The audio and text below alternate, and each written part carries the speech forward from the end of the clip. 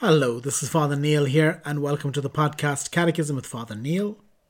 Today it's May 27th, and we'll be looking at numbers 1153 through 1155 of the Catechism.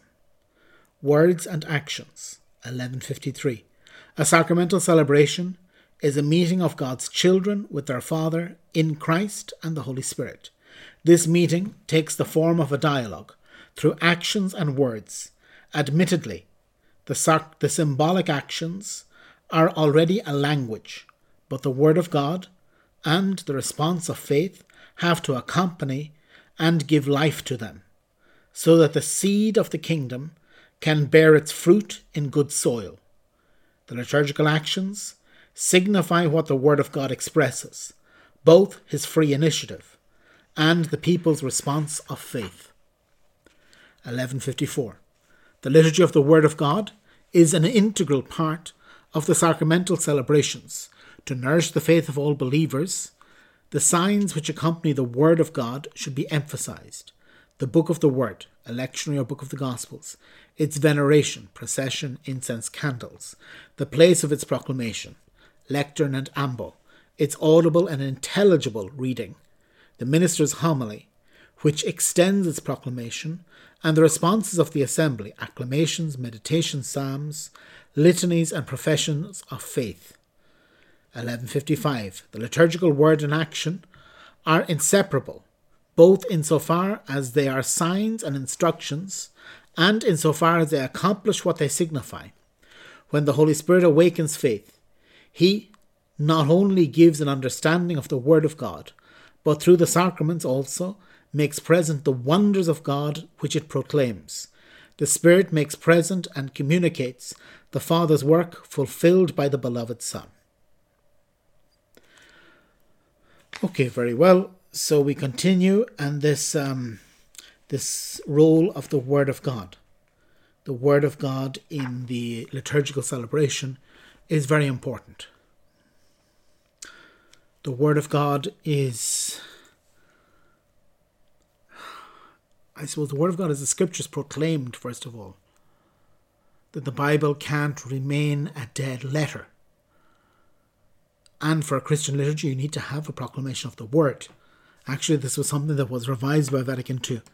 One of the revisions of Vatican II was to say that every sacrament must have a proclamation of the Gospel. That unless it's an absolute emergency, you need to proclaim the Gospel in a sacrament, because you can't have a sacrament without a proclamation of the Gospel. And then the next thing is to say that it has to be proclaimed. It speaks here how important it is that the person who's reading does so in an audible and intelligible reading. That we need to be able to understand it. That it's not the case that anybody who wants to can be a lector, and you feel sorry for somebody and they're not a great singer, so you put them reading the Word of God, and it doesn't matter that perhaps the person can't read, or maybe they're very literate, maybe there's somebody who can read and write very, very well, but they can't proclaim. Proclaiming is an art. Being able to say the Word of God in public. And this is so fundamental for Christian liturgy. It's not like sometimes you go to some of the Protestant churches and there's a Bible in every seat and you're invited to open up your Bible and follow along. Or sometimes they have these missalettes. Or in Ireland, unfortunately, they have these leaflets that are in all the churches. A disposable piece of paper that has the Word of God printed on it it has the readings printed on it for a given Sunday. And then once the Mass is over, they're all collected up and thrown away, which is horrible, to throw away the Word of God and to have a disposable Word of God. This isn't what it's about. It's not that we'll take a minute now and we'll break and everybody can read this gospel passage by themselves. No, we should listen to it. Listen to it. Be able to hear it. Again, when I'm training the seminarians and I'm training the future seminarians how to say Mass when they become priests, it's also one of the things I tell them. That if you become a parish priest, if you become a pastor of a parish, one of your first responsibilities is to make sure there's a decent sound system there, so that people can hear the Word of God, so that people can hear the homily. You can preach like an angel, you can be like Augustine or John Chrysostom, but if nobody can understand a word you're saying, it's useless. And unfortunately, many of our churches, the word of God is very badly proclaimed. That, that you can, I would like to do a survey as people are leaving church, just asking them, what was the gospel? You heard the gospel 20 minutes ago. What was it? And unfortunately, many people wouldn't be able to answer because the word is very badly proclaimed, not to mention the Old Testament. Don't even go there. That it's so alien to people. And yet, this is God speaking and God making himself present. And that's why also on a different level, it's also saying these numbers we heard today, that it's important to give reverence to the physical book. That many times in the church they have very beautiful gospel books. That we should spend as much as we can on having a beautiful book of the Gospels. In the Middle Ages, they used to be handwritten.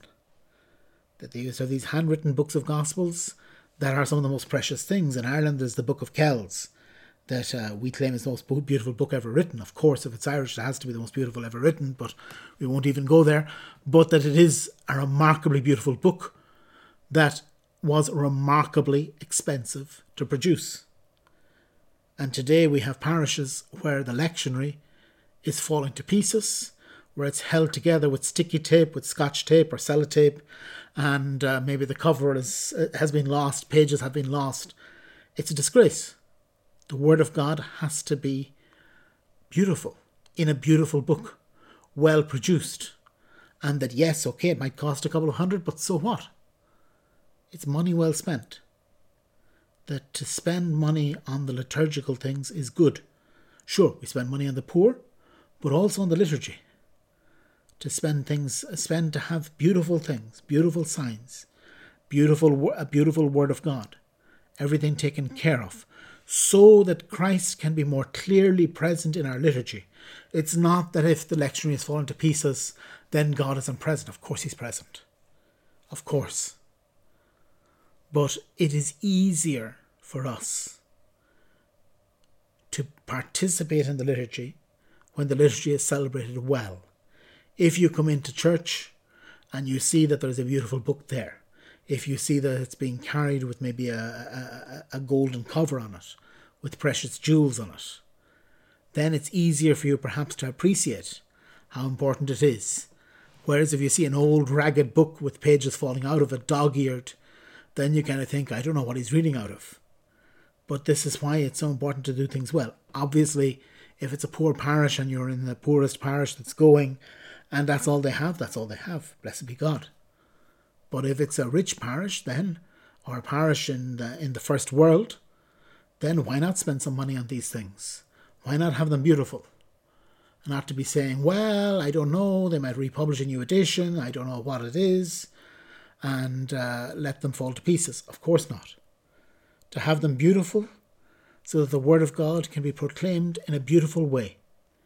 That this Christ can become present in the liturgy by giving a special importance to the Word of God. A special importance to everything to do with it, so that God's presence can really come and rescue us from our misery, rescue us from our sins, rescue us from our depressions, rescue us when we feel that nothing is going right, and show us the way to the Father, and show us the way to walk in the light, and show us the way to find the Father of our Lord Jesus Christ. So very well, tomorrow we'll continue, and tomorrow we're going to look at numbers 1156 through 1158. God bless.